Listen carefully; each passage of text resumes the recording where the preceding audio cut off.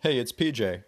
Similar intro to the intro as last episode, but in this episode, which MC and I recorded the other day, essentially in the intro it says that it's almost Hanukkah. Hanukkah started last night, and yeah, so get your Hanukkah on, do your Hanukkah stuff, light your menorahs, all that. Enjoy the rest of the episode. See ya. Welcome to PJ's Torah Corner. Hanukkah is almost upon us, so pester your local rabbi for free candles and menorahs if you don't have, and make latkes and jelly donuts. In other news, today we're going over the weekly Chumash, meaning the weekly portion of the 5 books of Moses, with my friend MC. We're also going to mention Rashi, the foremost commentator on the Torah, and his explanation of some parts of this Torah portion. Before we jump into it, here are some Hebrew names for people mentioned in this Torah portion who you may already be familiar with. Yaakov, who is Jacob. Rachel, who is Rachel. Yosef, who is Joseph. Gavriel, who is the angel Gabriel. Reuven, who is Reuben. Yehuda, who is Judah. And Paro, who is the Egyptian Pharaoh. So sit back, relax, and learn something.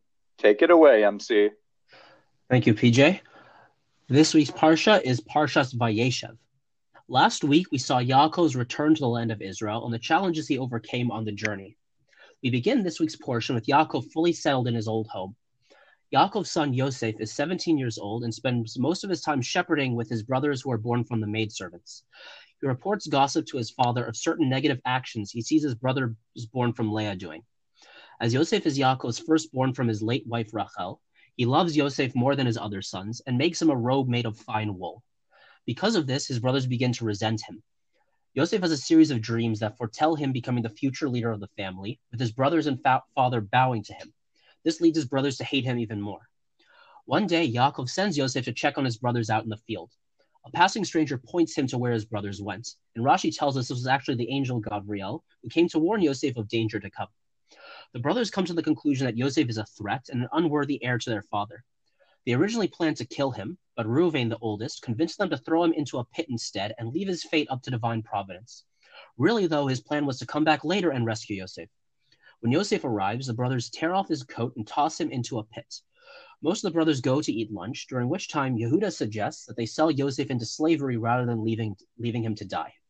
They sell Yosef to a caravan of Arabs, who sell him to some Midianites, who in turn bring him down to Egypt. By the time Reuven comes back to save Yosef, he is too late. The brothers dip Yosef's robe in blood, and when Yaakov sees the robe, is convinced that Yosef was killed by a wild animal.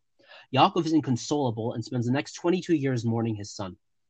Seeing their father's grief, the brothers blame Yehuda for not talking them out of the whole plan in the first place. Disgraced, Yehuda leaves home. He gets married and has 3 sons, Er, Onan, and Shelah. Yehuda marries Er off to a woman named Tamar. Er intentionally avoids getting his wife pregnant, and he dies because of this act. Onan then marries his late brother's wife in an act called Yibum to ensure his brother's name will live on. However, not wanting a child who will be considered his brother's offspring, also avoids getting Tamar pregnant and dies because of this. Yehuda fears that his last son will also die if married to Tamar, so he gives Tamar a weak excuse and sends her off.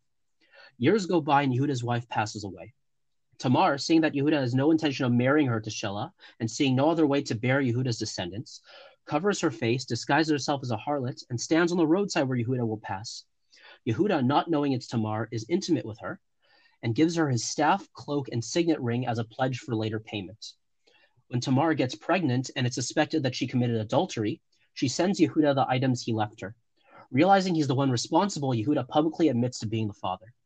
Tamar gives birth to twins named Peretz and Zerach. Meanwhile, in Egypt, Yosef is sold to Potiphar, minister of Paro and chief of Paro's butchers. God blesses Yosef, and through Yosef, Potiphar becomes extremely successful. Potiphar then entrusts his entire household to Yosef. Potiphar's wife tries to seduce Yosef, but Yosef refuses. Frustrated at her failure, she tells her husband that Yosef assaulted her, and because of this, Yosef is thrown into prison. Even in prison, God makes Yosef successful. He is well liked by the warden and is even entrusted with helping run the prison. Paro later throws his chief butler and chief baker into the same prison as Yosef. After a year of imprisonment, the two of them have dreams and are unable to determine the meaning. Yosef interprets the butler's dream that in 3 days he'll be reinstated, and from the baker's dream that in 3 days he'll be executed. Yosef asks the butler to speak favorably on his behalf when he's released. 3 days later, it's Paro's birthday. He has the baker hanged, and the butler returned to his post just as Yosef predicted. However, the butler does not remember to help Yosef, and that's where we come to the end of the parsha. All right, question time. Why did the brothers dislike Yosef to the extent of willingly consenting to leaving him in a pit with his fate up to divine providence? I'm asking that because for sons of Yaakov, this seems beneath them.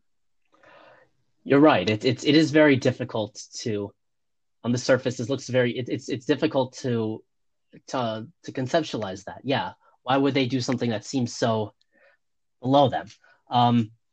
So the one way to think about it is, I mean, one way I saw some of the commentators was that they were very concerned about the kind of the level of what seemed like ambition that Yosef was showing. To them, it really their concern was that he was going to turn out to somebody like their uncle Esav.